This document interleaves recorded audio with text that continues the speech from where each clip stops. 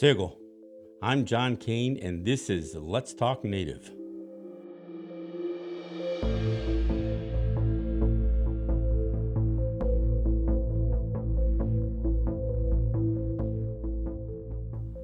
On this episode, I want to talk about the court system, or more specifically, about using the court system as a remedy for our conflicts with the state and federal governments. Let me start by saying that there are no specific remedies in place inside the US or Canada for these colonial powers to be held accountable for their genocide, crimes against humanity, or any of the numerous violations of the rights of Native people. There is also no process for political resolutions to our differences. And while there's plenty of talk about tribal summits and consultations, there's no meaningful dialogue or system in place to adequately address these conflicts.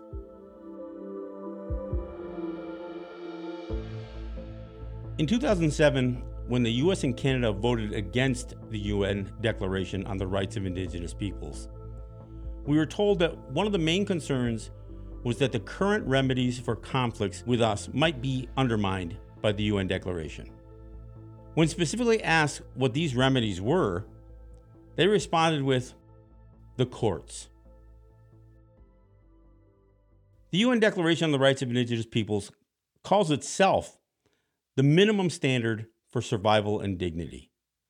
But today, not even that standard is met. As Native people, we often hear lip service about consultations over issues impacting us or our lands, but those consultations rarely occur. And the standard called for in the UN Declaration on the Rights of Indigenous Peoples is not consultation. It is free, prior, and informed consent. The US and Canadian courts cannot rule on issues of sovereignty. They are limited to only their laws and their own constitutions. They certainly can dismiss a case because they lack jurisdiction, but that would be diminishing their authority, and no court wants to do that.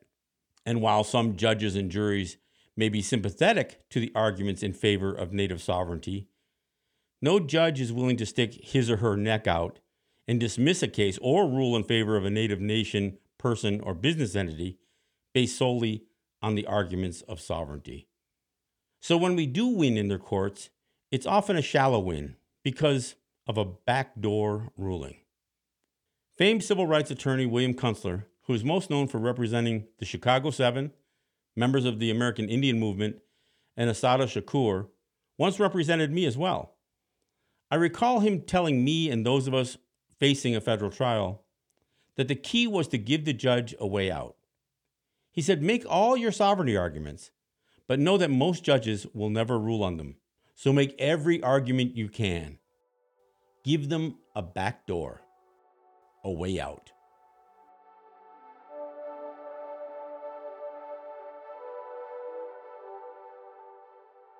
In their courts, we are treated as one of them. And to them, we are completely subject to their laws. And while their courts can never actually pinpoint when and where they got their authority to rule over us, or more importantly, when we gave that authority to them, there have been centuries-long efforts to publicly refuse to acknowledge our distinction as a people and the distinction of our lands as independent nations. My guest this week is Jeff Rena, an attorney from Buffalo, New York. Jeff will speak with us about a recent case involving a fine of over $1 million levied against a Native wholesaler over the transportation of a Native tobacco product from one Native territory to another that was recently tossed out of court based on an illegal search and seizure after almost a decade-long legal battle.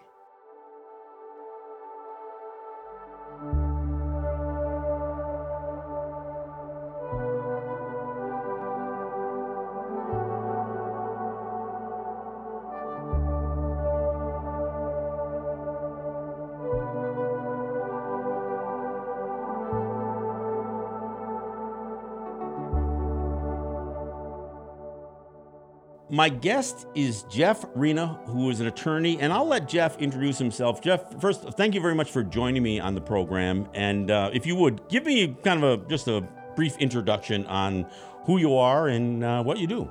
Sure. And thank you for having me on. I appreciate it. Yes, I'm a senior partner at the law firm of Lipsitz, Green, Chimay, Cambria. It's located in Buffalo. I head up my firm's commercial litigation department. And in that role, I have represented a number of clients on Native American issues with respect to their businesses and their business operations.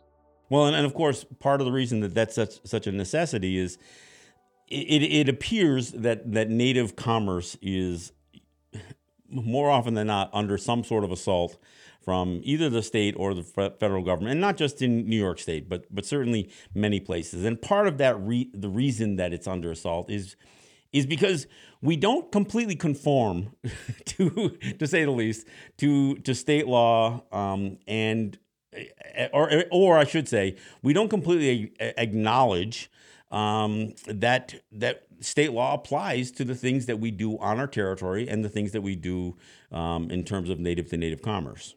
Correct. I guess the best way to put it would be, there is an undercurrent in federal case law that suggests that native to native commercial transactions are to be encouraged, and that type of commerce is something that the federal government has an interest in promoting. But in practice, that doesn't really occur all that often in the decisions that are being handed out by the federal courts. It's much different on the state levels. The states take a much broader view of state authority and the ability to regulate native to native commerce between either tribes themselves or between members of the tribes who have established business on the reservation. Well, and in particular, it doesn't happen on the state level. I mean, where we do on occasion, especially when some of these higher profile cases, get attention in the federal courts, we will get some legal dicta that would suggest an acknowledgement about the distinction of native peoples, native territories, native commerce. But at the state level, there's almost a complete failure especially in New York State, to recognize that we are distinct, that there are things that happen on our territory that the state does not have say over. And and the sale of tobacco is just one of those things. But I guess the first thing that I want to mention is one of the flagship cases that always gets mentioned when it comes to New York State taxing native sale of tobacco is the Atiyeh case. And so the Atiyeh brothers were a state licensed wholesaler, but they were also a wholesaler that had a federal Indian trader's license. And they argued when the state was trying to force all tobacco, that came from state wholesalers to be stamped before they came to a native territory, because we had been purchasing tobacco products without a stamp from New York State wholesalers for many years. When they tried to change that, the Atiyeh brothers sued the New York State Department of Taxation and Finance and said, we have a license from the federal government that supersedes the state law. And they lost, and then they won, and then it went all the way to the Supreme Court. And the Supreme Court ruled that their federal Indian trader's license did not supersede state law, and they cited a couple of other examples in Colville and Potawatomi and another case called Moe, where the state where the federal courts had upheld that the states could impose a minimum burden on tribes to assist them in tax collection. And because that had been held up in federal court, this Supreme Court ruled against the Atiyeh brothers, saying, look, if the tribes themselves could be held to a minimum burden on tax collection, your claim that your federal Indian trader's license supersedes state law, fails. So that was the ruling, right? But in that ruling, there was language that they pulled from both Moe, Colville, and Potawatomi that brought out the very specific argument that while the state may have a right to try to pre-collect a tax on a product that we merely purchase off territory for sale on our territory to consumers that are off territory, that's completely different. And they said that stands on markedly different ground than taxing a product that Native people add value to, manufacture, distribute, market, design, whatever. So they made it very clear that, so in other words, to simplify it, it's one thing for us to buy Marlboros off territory and sell them to, John Q. white guy coming off the territory to buy it. Then that's different than us selling a native brand, a brand that native people have added value and have somehow have a vested interest in specifically to that product. And so that has been the underlying, federal law essentially based on being cited in multiple cases. Did I get any of that wrong? No, you didn't. Yeah, because I mean, in a nutshell, what the Supreme Court was saying in the Atiyeh case was that where the incident of the tax actually falls on the purchaser of the product, and in this case, it would be the way the regulatory framework was being set up. If you're a New York State licensed wholesaler and you're selling, stamped tobacco products to a business on, let's say, the Seneca territory, they have to the business has to prepay the tax, but then would apply for a coupon for any sales that were made to Native Americans, right? And the court looked at that framework and said, well, the regulatory burden really doesn't fall on the business that's located on the reservation. Instead, it falls on the consumer who's buying it because they're going to end up paying the tax. And it's perfectly okay for a state to regulate its wholesalers in this manner. And that's kind of where that fell. But there is language suggesting in Atiyeh that's never really been, it's sort of more as an offhanded comment. It's not really a holding where it's binding, that, when you're talking about transactions, as you said, between Native Americans and Native Americans, that the state, New York State's interest or any other state's interest is much less. And therefore, there should be some non-interference.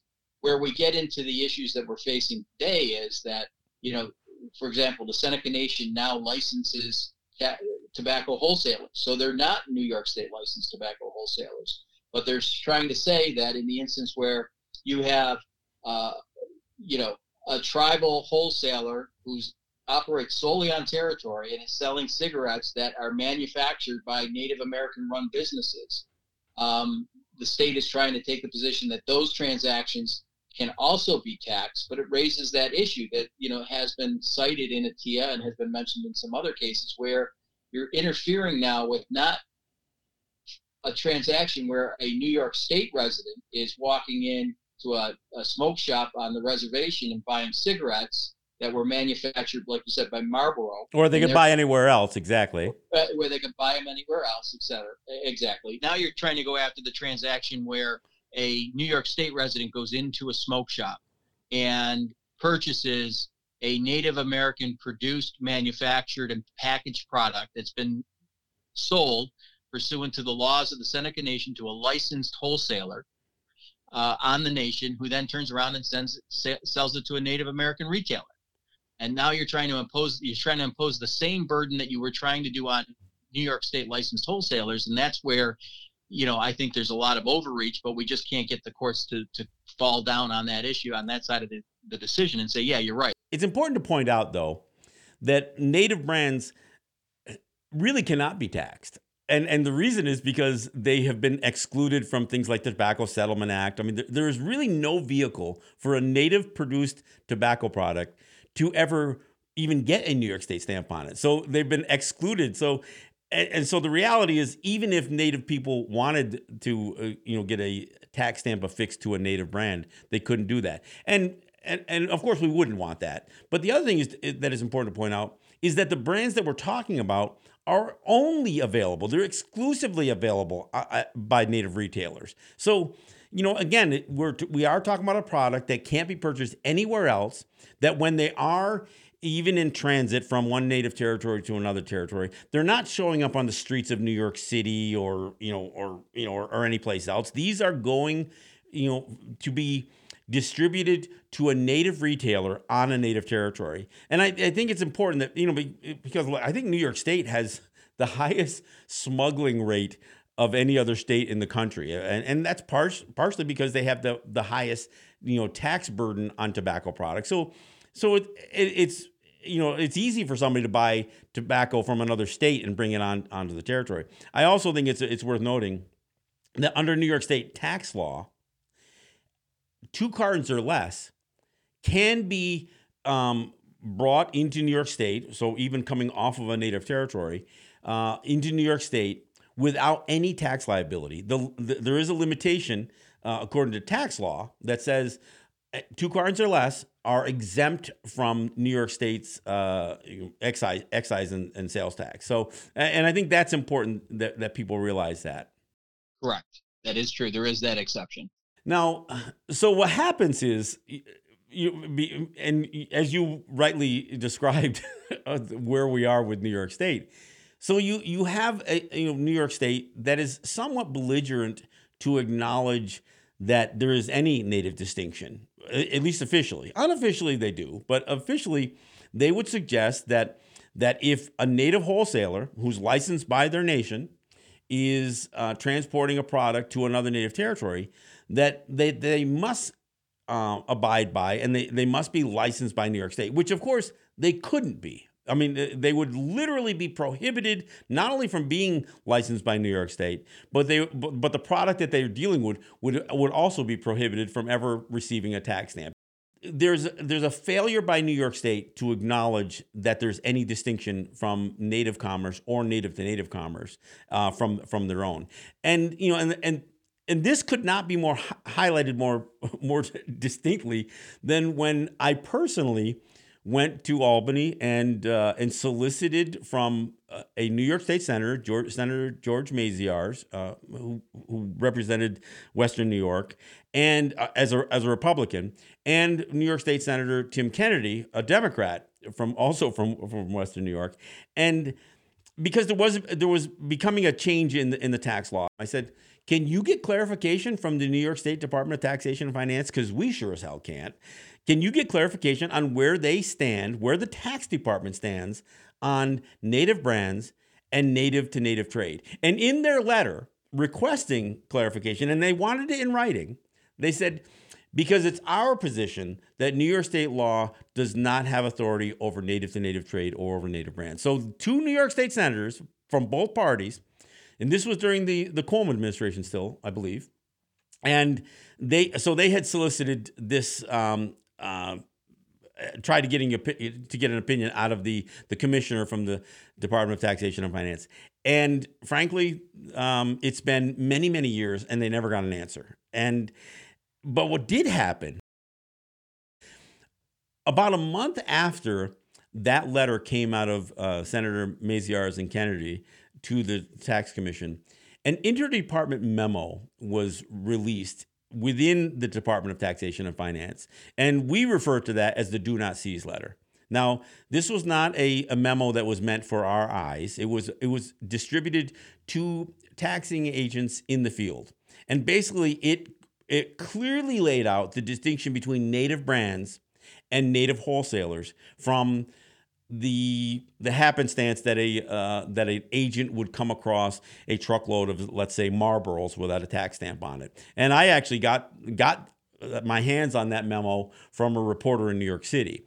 But guys like your client, Eric White, carried that letter, that Do Not Seize memo, on their truck, along with the Kennedy and Maziarz letter, in the event that there was a question on what they should do. Because if a taxing agent or New York State Police should happen across a vehicle that had unstamped native brands on it, they could clearly see, okay, well, this is the interdepartment memo. So while the department had made this stance, they still would not answer, or as I say, promulgate their position on native to native trade or native brands. They would not make an official statement, even when 2 New York State senators requested so. And you and I have discussed this because, in the interest of disclosure, Jeff, you actually had me come in as an expert witness to testify for the driver in this one case when he was facing a fine in excess of $1 million, and we'll get into more specifics later. But and we talked about things like the territory that they were delivering to, but the judge at that time gave me a lot of leeway to talk about everything from the Atiyeh letter to the Maziarz letter to the Do Not Seize memo. Gave me a lot of latitude, and I think that judge was somewhat influenced by that. Although, as we learn with each of these cases, regardless of whether we are right or not, that's not what is going to win in these cases. These cases oftentimes turn on, and I use the advice that William Kunstler once gave us as Native people fighting for something. He says, make sure you always give them a back door, give them a way to save face. So you're probably not going to win your case based on sovereignty or jurisdiction or or your rights as a Native person. You're probably going to win this thing because a court's going to be sympathetic to all of those things, but not rule on that. They're going to consider, as as this one judge did here, that our remaining contentions have been regarded as academic. So they'll find a loophole. They'll find a technicality to throw a case out. And in the case of the driver, who you asked me to testify in his trial, or his hearing, I should say, they dismissed his case based solely on what the common carrier law. Yeah, they basically the truck he was driving was a contract carrier, and under the tax law, there's an exception for a contract carrier. They're not subject to the penalty if the product that they're shipping, in this case, Native American brand cigarettes, are not bearing what they consider to be the appropriate tax stamp. So that was how we won the driver's case. So, but again, I mean, to be clear, although we always make the argument that we have certain rights to do these things, the courts are really hesitant to weigh in or to rule on what our rights may or may not be. And so essentially when they dismiss it because of a common carrier argument, the question about whether we have the right to do native to native trade still never gets answered. That's correct. Correct. I mean, we make those arguments. We made those arguments in every case that we've ever, had to bring on behalf of either a retailer or a wholesaler on the reservation.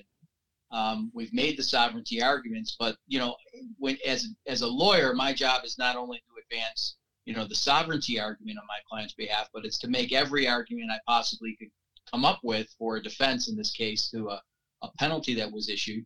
So, my job is to come up with as many viable defenses as I can and try to win on, one or more of them. But like you said, these types of cases where you've got these sovereignty issues where a judge is going to have to sort of stick their head out and say, sovereignty trumps what New York State's trying to do in this instance. There is a reluctance to do that if they can win through, as you said, a backdoor argument. In the first case with the driver, that was the common carrier exception.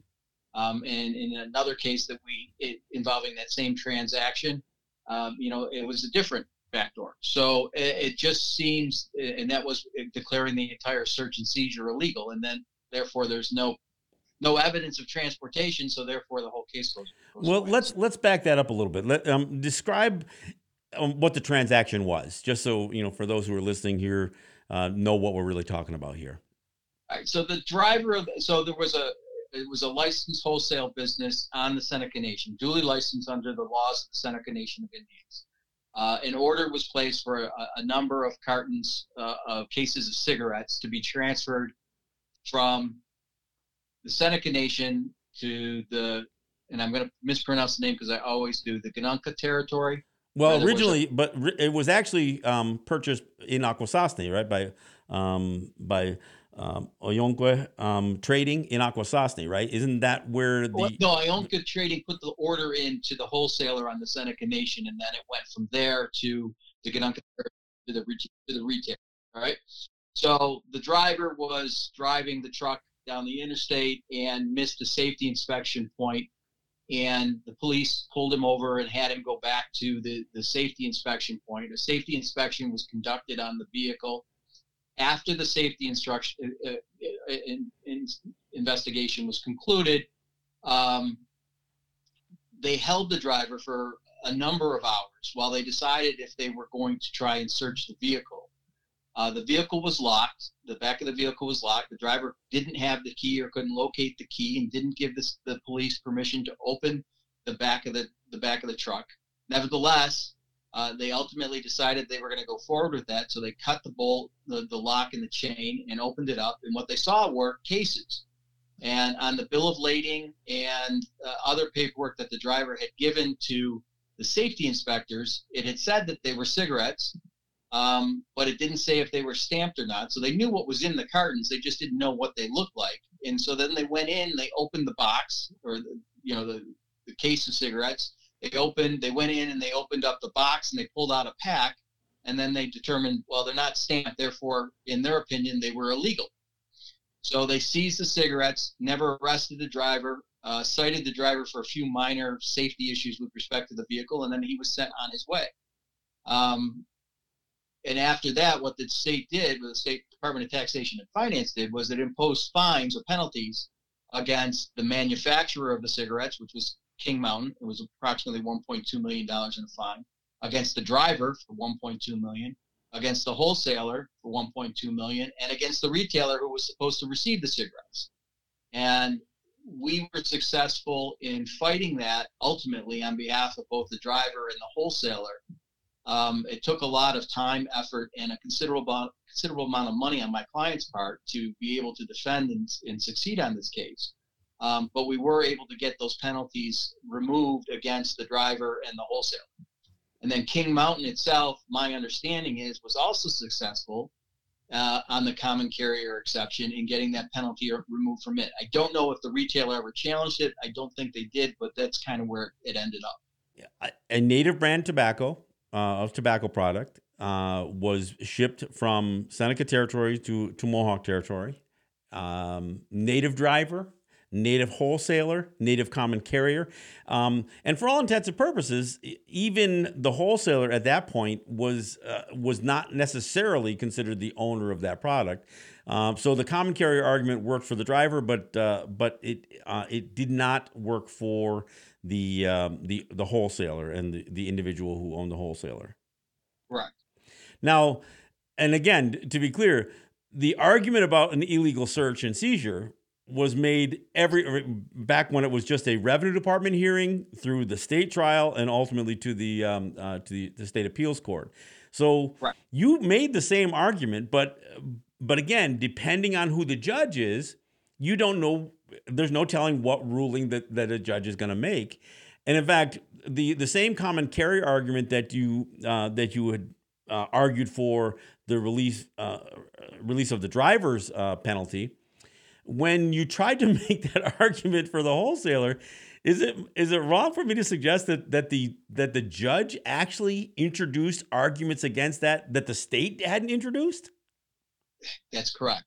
So the way just procedurally how this works, all right? So you get assessed a penalty, you file a petition objecting to the penalty, you ultimately get a hearing in front of an administrative law judge, an ALJ, that works for the Department of Taxation and Finance. And then you put on a case, an administrative hearing, and the ALJ will make a decision. And then if you don't like the ALJ's decision, you can appeal it to the tax tribunal, which is the next step in the process.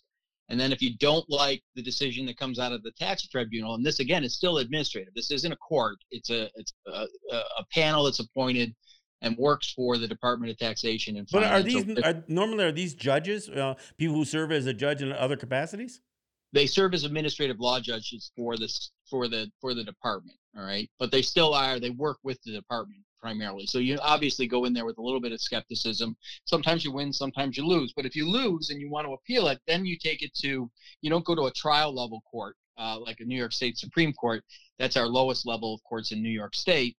You go to the appellate court that sits above the Supreme Court, which in this case was in the third department of New York State, and you make your appeal directly there of the tax tribunal's decision, which is what we did. But what was interesting is we have two separate cases that were conducted. We have the one against the driver, which went first, which is the one that you testified and was very helpful in terms of getting that decision. But in that case, the ALJ that was assigned to it said that the truck and the driver were acting as common carriers, and therefore there's an exception to liability under the tax law, and therefore the imposition of the penalty against the driver was improper and voided the penalty. We made that same argument in front of a different ALJ who heard the wholesaler's case. And if you look at the decision, he agreed that we were acting as a carrier of the cigarettes, but he rejected that we fell within the common carrier exception because, in his opinion, the transportation of the unstamped Native American brand cigarettes violated Public Health Law Section 1399. I think it's dash double L, I believe, which requires that the recipient must be licensed or registered as an agent or dealer under Article 20 of the tax law, which was never, that argument, the public health law argument, was not argued by the Department of Taxation and Finance at the hearing or any of it in its post-hearing briefs. That was something that the judge sort of went out on a limb and came up with that argument to argue that we weren't lawfully transporting cigarettes, therefore we do not get the benefit of the common carrier exception. And one of the arguments that we raised on appeal, which the court didn't opine on, but that argument was presented, was judges aren't supposed to do that. Judges are limited to the arguments and the replies they're put in by the attorneys. The courts are not supposed to go out and look for arguments that haven't been fully briefed, which is what this ALJ did. So that was particularly upsetting to us, and so we challenged the decision on that basis as well. At the tax tribunal level, they agreed with the ALJ, and then we made that same argument to the third department. But the third department, again, in the wholesalers case, kind of short-circuited all that by saying that the initial search and seizure was unlawful, and therefore, there's no penalty because there's no evidence of the unlawful transportation of cigarettes, because that evidence is basically stricken. And if you don't have the cigarettes, you don't have a case.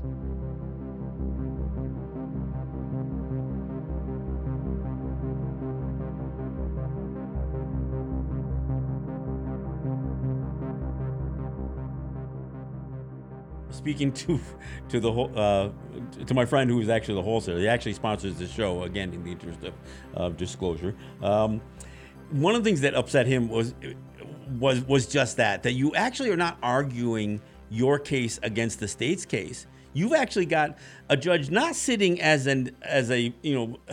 blind justice, as an equal arbiter of these two arguments. You're actually arguing against the judge himself. And Correct. And that is problematic because you no longer have somebody who's sitting there hearing the case and then making a ruling based on the merit of each argument. He's already prejudiced to the extent that he's building his own case against you. That's a whole nother level of really absurdity if when you really consider it. Yeah, and as a lawyer, my partners and I, we were pretty incensed that occurred, because obviously we took pride in the arguments that we were making and in the reply to the opposition that was interposed by the Department of Taxation and Finance. And then we were effectively blindsided by this legal argument, which we were never given an opportunity to address. And so, that was particularly problematic, and it indicated to us that there might have been some bias on the part of the ALJ. But we have to keep going and moving forward, and that's why we ended up all the way at the third department. Yeah, and look, I still come back to what really ends up being the problem, which is, I go back to the Maziarz-Kennedy letter. When you cannot get the state to properly address any of these issues, and they asked a very simple question. They basically asked the New York State Department of Taxation and Finance, what is your policy on native brands and native to native trade? And that refusal to answer, to me, and I'm not a lawyer, but to me, the fact that the state would actually refuse to answer that question should somehow prejudice their ability to prosecute a violation of state law when they have been presented with that question time and time again and literally refuse, not just fail to answer it, but they refuse to answer that question. Yeah, it's a function of the way governmental bodies work. Unless there's a regulation that's promulgated or there's a law that says this is how you're supposed to handle things, an agency is reluctant to go on record as saying this is our policy. But even in this case, because we did raise I believe it was the driver's case, the issue of this, statement that came out, this internal memoranda saying that, it was the non-seizure letter, however you phrased it. The response to that was, well, that's just an internal policy and those policies change. and nobody should have relied on this anyway because it wasn't supposed to be given to anybody other than people within the department. So their point is we have administrative discretion to change our policies if we deem it, and we're not obligated to follow a policy that was promulgated, a few years prior. We've determined that we're going to do something else. So, But they never have to produce any information that really suggests that they actually did change policy, and that's where we have a problem. It seems to me that anybody who is going to be held accountable to a law, a regulation, or whatever, some sort of legal restriction, they should have the opportunity to know that what they're being charged was officially stated, that it was promulgated. I mean, is anybody supposed to know that they're committing an unlawful act if the very agencies who are suggesting they are unlawful won't come right out and say what the policy is? no, I agree with you. But New York State has this penchant for doing things in an opaque manner and not being clear with things because I think they think it gives them some wiggle room in terms of the more problematic cases that they bring. So, the fact that there's not clarity is not surprising. Is it problematic? Yes. And it's for the same reasons you just mentioned. A person isn't on notice of whether or not they're violating the law if they can't get a statement from the enforcement agency as to what they interpret the law to mean. So, I would agree with you that in this particular instance, having that memo and relying upon that memo prejudice my client's rights because apparently they decided at some point subsequent to that internal memo being circulated that they were going to start seizing these cigarettes. Well, and that subsequent decision might have been made on this very transaction, and that's the problem, right? It could have been. It took them an awful long time to figure out what they were going to do. It was several hours. I think it was in excess of 3 hours before they figured out what they wanted to do. And once they broke open the truck, they had him drive over to I believe it was the New York State Police barracks, closest one. They offloaded the cigarettes and then let the driver go. So I think, yes, I think that they were on the phone talking to higher ups, and I think a decision was made, let's seize them to try and use this as a test case. I don't have any proof of that, but that's my own opinion on it. So where it comes down to, and look, I have a history of confronting some of these issues with both the federal government and state government on what remedies do Native people have to confront some of these actions of the state or the federal government. And one of the things when there was the argument going on about the UN Declaration on the Rights of Indigenous Peoples, there was a debate, and this is during the Bush administration, that the reason that the United States would vote against that UN declaration was that they were afraid that international law would be changed. And more specifically, the remedy that the United States currently had been using to address conflicts with Native people. And during the Obama administration, this goes back to 2010, they had enlisted the State Department to host a series of consultations with Native peoples, including leadership and NGOs, to re-examine what the United States position would be on the UN Declaration on the Rights of Indigenous Peoples.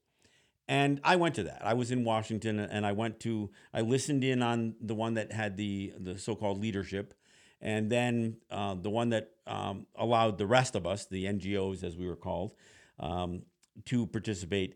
I was a part of that as well. And they kept referring to, again, this upsetting the current remedy.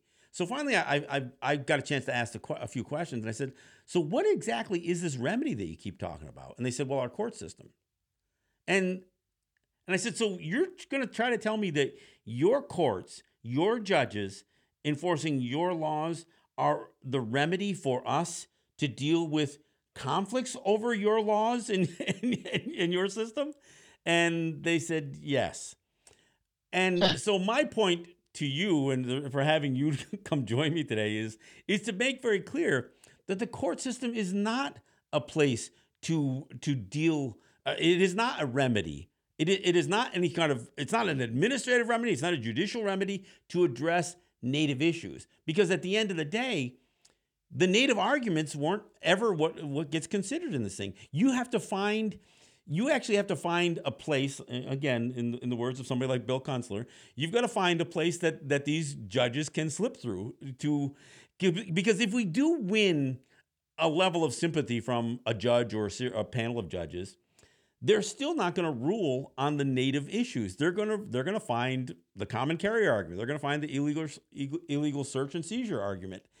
So it is by no means a any kind of remedy for us to deal with the conflicts that we have with the state or the federal government. Yeah, well, I agree. But we're limited in terms of what recourse we have, right? You can either petition the government to enforce laws. You can or you can go to the courts, right? And those are as a New York State attorney, those are the only avenues that are available to me.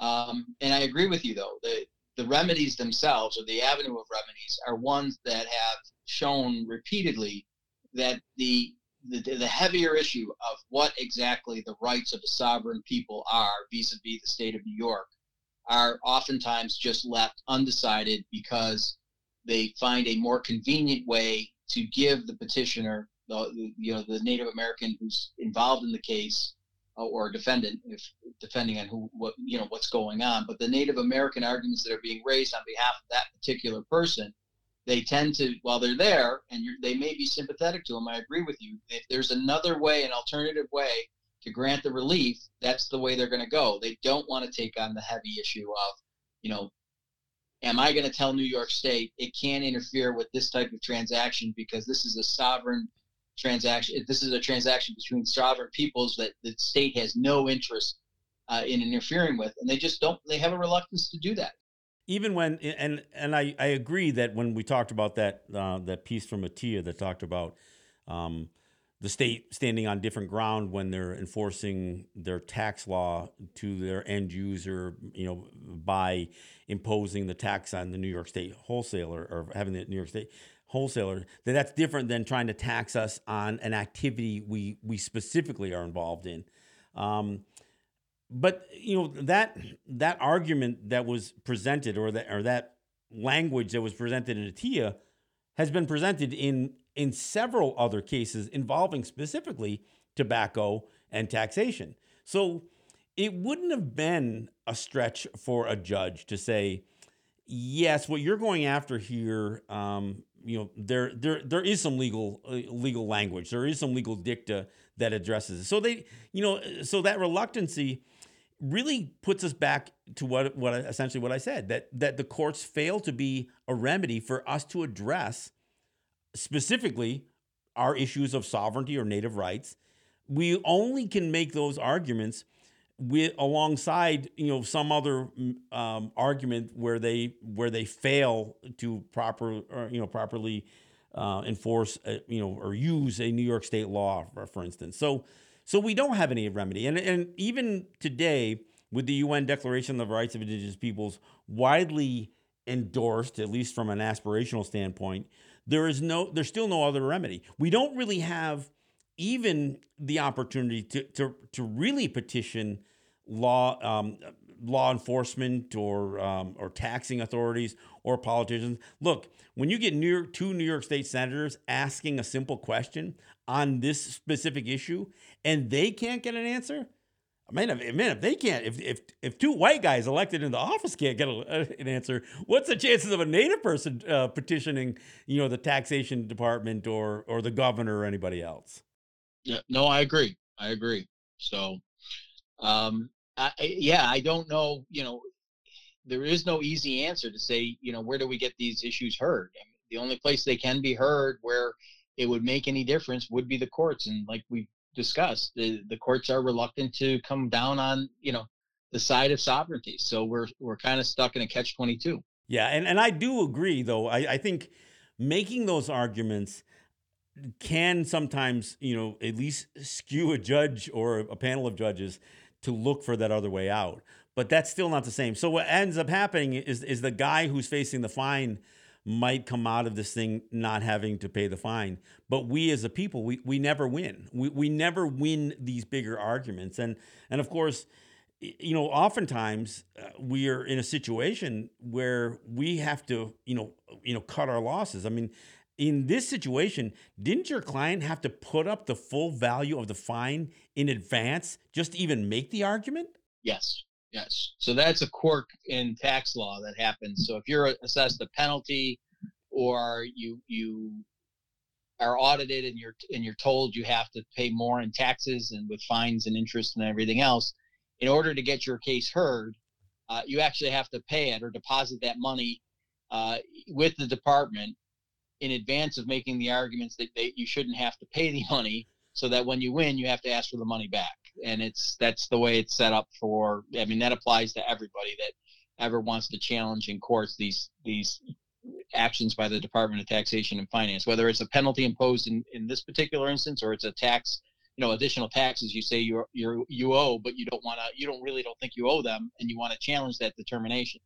So you got to pay it into the court, or pay it into the department, and then they'll issue a refund once you win. So so much for that innocent until proven guilty thing, right? Yeah, exactly. In fact, they're so concerned about getting paid that they make you pay up front, so you have no other, you can't lose and then claim you don't have the resources to pay it. They make you pay it up front. Yeah, exactly. Yeah, well, that is and again, that's to say any of this stuff. I want to be clear. It's not like they are violating or much of this is the policy they have towards anybody.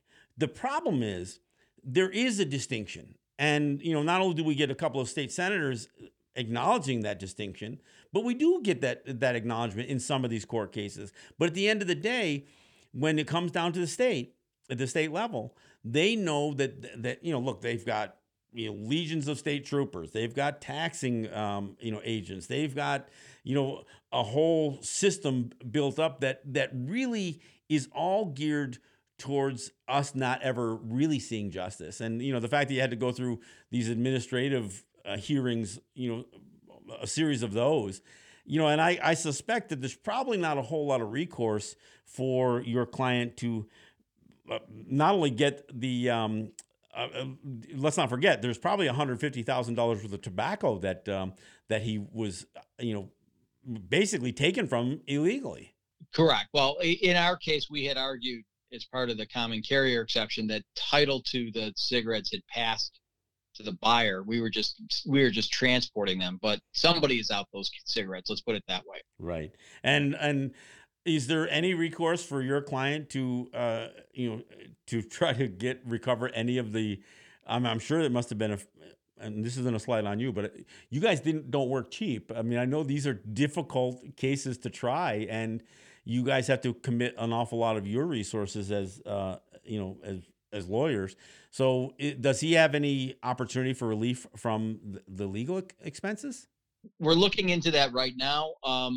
With respect to the administrative hearings and things, like for example, the case involving the driver, we were able to get some of the attorney's fees back from the state. We were able to make that application. What we're looking at now is whether or not, because we had to appeal all the way up to the third department, whether or not we can make the same type of arguments under the provisions of the Department of Taxation and Finance to make a fee application. We think that we can, and then that there'll be a determination as to how much we're paid, and we'll go from there. It's a little quirky because they have an established rate that you can get. So even though, and the rate is a lot lower than what the rates are being charged by attorneys on average, including us. So you're not going to get it all back, but you might get some of it back. Let's put it that way. Well, and part of the reason I wanted you to join me here is to not only talk about, a specific case that kind of highlights so much of what we as Native people face, but, there's also this argument oftentimes about whether we can pursue some sort of litigation or, or a lawsuit against, the state or the federal government, or even frankly, a non-native, organization. I mean, a corporation or non-native individual. There's such a color about how law is looked at when it involves Native people, Native territories. I mean, an example that I'll bring up is, in the early years, there's a lot of people who assume that lots of native land was just ceded to the state. But much of the lands that were lost by native people, and this was really very true in Seneca territory, had to do with leases. And so Senecas individually would enter into leases for property to non-native lessees for, sometimes they would be 99-year leases, and in some extreme cases they were 999-year leases, which is really kind of absurd. And the problem with that is for many years, for like 150 years, native people had no legal recourse. We couldn't sue a defaulted lease. We couldn't sue that lessee. So there was no recourse in the court systems. So even for us to seek some sort of remedy, for being wronged by an individual or a corporation or by the state, we had no ability to do that. And so this was the case for many years. Much of the lands that were lost through because people just said that their lease was like a sale, and courts and lawmakers upheld that, and we end up in situations, and I'm one of the things that frustrates me when we talk about land and land use. There was a circumstance where the Oneidas were purchasing land. The Oneida Nation was purchasing land in their ancestral claim area, a claim area that the Supreme Court had ruled that the Oneidas had the right to sue for fair title. But they had still not been granted any land back. So they purchased some of that land, and that case went all the way to the Supreme Court because the city of Sherrill was arguing that they couldn't reacquire their lost lands, regardless of how they were lost. And Ruth Bader Ginsburg, who was considered the liberal darling of the court at that time, she actually cited, and again, I have to bring this up, she's Jewish, and yet she cited the doctrine of Christian discovery in footnote number 1 of that argument that basically said once we were discovered, that the title to our land became vested in the sovereign, meaning Europe, the European nation, and then the United States and the individual states. They never describe how that happens. So they make these assumptions in law. And among those assumptions comes right down to something like the case you just tried, that the state assumes it has jurisdiction when they really don't have a place they can ever cite to say, well, this is when native people yielded our jurisdiction, yielded our sovereignty. We transferred our sovereignty to New York State. Look, I know that they passed laws. They passed Public Law 280 and US 232 and 233, but they don't ever have a place where they can say that we had become governed at the consent of the governed. I mean, we never consented to this stuff. So the assumptions that get made, and that's really the way New York State is operating. They're operating under the assumption that they can inflict and impose New York State law on our people, on our territory, or in any of this native to native trade. And I know I just got on my soapbox, but the part of the reason is to understand historically how far back this goes. Yeah, well, I agree with you. I mean, it does. It goes all the way back, and it's a very imperialist sort of dogma that's been established that says that the sovereign is the owner of the land. But I agree with you that, especially in the case of the Seneca Nation, there was never any ceding of sovereignty by the Seneca Nation. The Seneca Nation was a party to treaties, and treated back then as a recognized nation. But those treaties, at some point were disregarded, and the role changed to the federal government being, it was a very paternalistic type of situation where the federal government took on the role of ensuring that, the tribes were not being abused by the states, but at the same time, they were affording the states more rights to do things on reservation territory. And it's really a miscarriage of justice the way this is all sort of played out in American history. I agree with you. I'm a firm believer that the Seneca Nation is a sovereign nation, and it has been. And it hasn't been conquered. It hasn't been displaced. It has been displaced from its traditional territories to where it is now. But it has that territory that it lives on, that it exists on, has always been Seneca territory. It's important to acknowledge that that language in treaties that we didn't write, that they wrote, that they made those full acknowledgments. They said that land is yours and we will never claim the same, nor will we ever interfere in your free use and enjoyment of your land. So this is, and there's never been, again, we talk about a memo, that never officially gets changed. That language, there's no place in American history where New York State or the United States can say, okay, that land was Seneca land, but now we're going to count it. Now we're going to consider it U.S. soil. Now we're going to consider it, part of New York State. So I mean, it leaves us in a really tough spot because as we are trying to, and look, there's no question that today we essentially can assert ourselves with a little bit more force than we did, say, 30 years ago, 60 years ago, 100 years ago. We understand our what we consider our legal rights. The problem is we can't get a court to oftentimes weigh in on what those legal rights should be. We are simply relegated to finding ways that the courts can kind of save face and find a way out.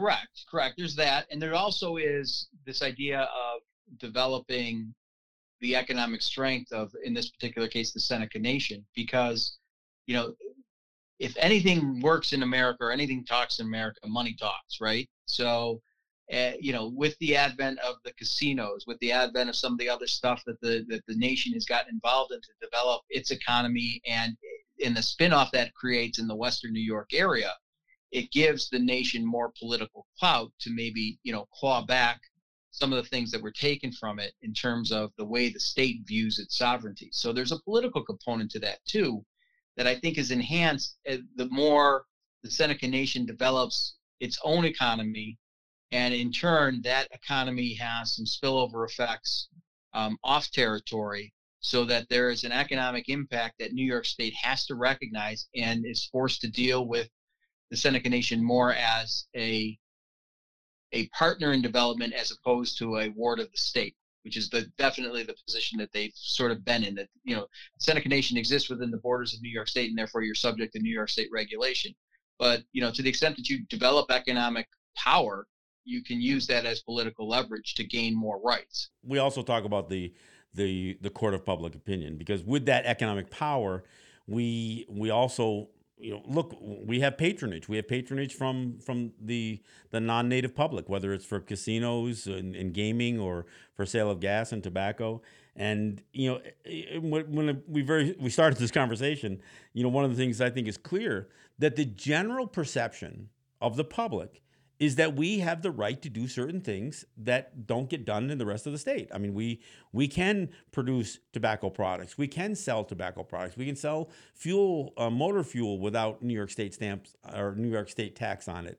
We can do gaming that the state perhaps has not been able to do. Of course, that's changed somewhat. But so there's that distinction is by and large acknowledged by, frankly, even by politicians. The problem is, once people get into positions of authority, they realize that they can wield power that they may not really have, because the system, and this is where we get into this idea of systemic racism. There's a level of perception that these people of power have, that the system's going to work for them and not necessarily work for us, and that's kind of where we are, where we're at. Sure. And it's a struggle for recognition, and it's a struggle to find an avenue or avenues available where you can successfully assert the sovereignty rights that the Seneca Nation and its people possess.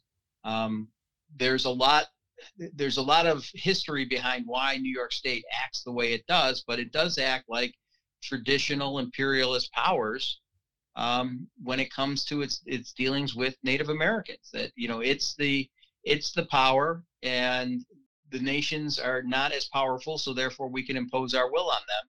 And that's the unfortunate situation that we find ourselves in. But we'll keep making the arguments, and maybe one day we'll get a court to opine on them. At some point, beyond might makes right has to prevail, and that's why we continue to push what we can push on our territories. And And we do ultimately, have to rely on, the arguments that will prevail in court. And we hope that even if some of these judges have to find a few loopholes to slip through to not impose these fines or these, sometimes criminal charges against us, at some point, there will be the political will to take a stronger stand. Because you mentioned earlier, look, we argue that much of what we face is not an issue that should be litigated. There should be political solutions to the issues that we have. But in the absence of any mechanisms, whether associated with the UN Declaration on the Rights of Indigenous Peoples or in just simple, diplomacy between Native peoples and the state, Native peoples and the federal government. Look, there's oftentimes overtures made. Oh yeah, we're going to have a summit. We're going to have this. We're going to have that. But as far as meaningful change and any kind of full acknowledgement, we've got all kinds of language from treaties and past agreements that bolster our argument. But you're right. This oftentimes comes down to might makes right, and that's where we find ourselves all too often when it comes to both the state and the federal governments. Yeah, and again, I hate to sound crass, but it also comes down to money, right?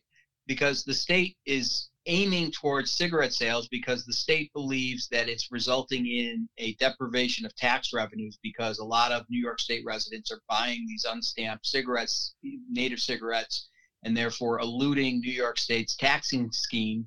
So therefore, that's the financial component that drives the engine. So again, we get back to the idea of, well, if you develop the economy of the Seneca Nation to a degree where there's more benefit in, looking away from the state of New York, pulling back and not enforcing or trying to enforce transactions involving Native American cigarettes because there's so much more economic benefit spilling off to New York State residents because the Seneca Nation is doing its a bang up job in developing its economy. And not only are New York State residents participating in that economy, but they're working for those companies, and there's all this spin-off.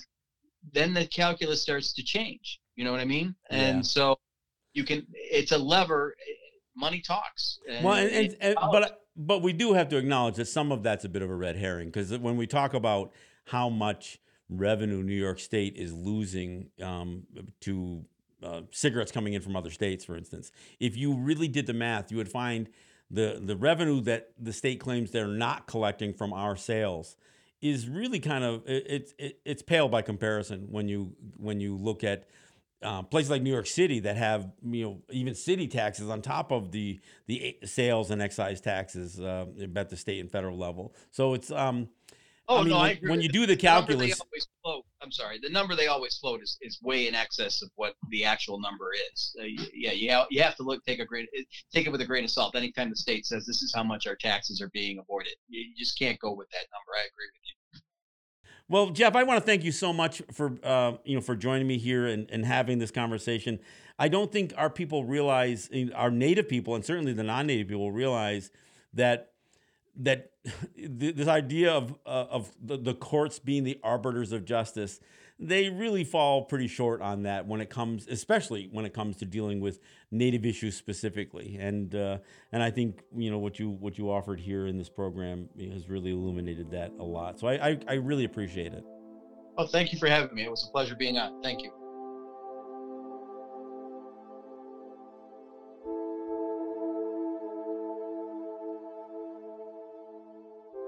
Thank you for checking out the show. As always, if you like what you hear, you can support the show on Patreon at patreon.com/letstalknative. You can follow the show on Twitter at Let's Talk Native. You can also follow us on Instagram at Let's Talk Native TV. You can also join our Facebook group page. I am John Kane, and this is Let's Talk Native. Yahweh.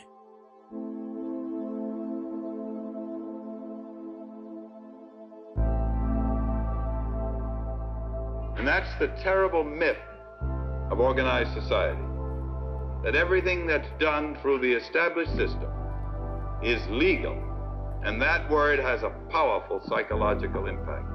It makes people believe that there is an order to life and an order to a system, and that a person that goes through this order and is convicted has gotten all that is due him, and therefore society can turn its conscience off and look to other things and other times. And that's the terrible thing about these past trials, is that they have this aura of legitimacy, this aura of legality, because all tyrants learn that it is far better to do this thing through some semblance of legality than to do it without that pretense.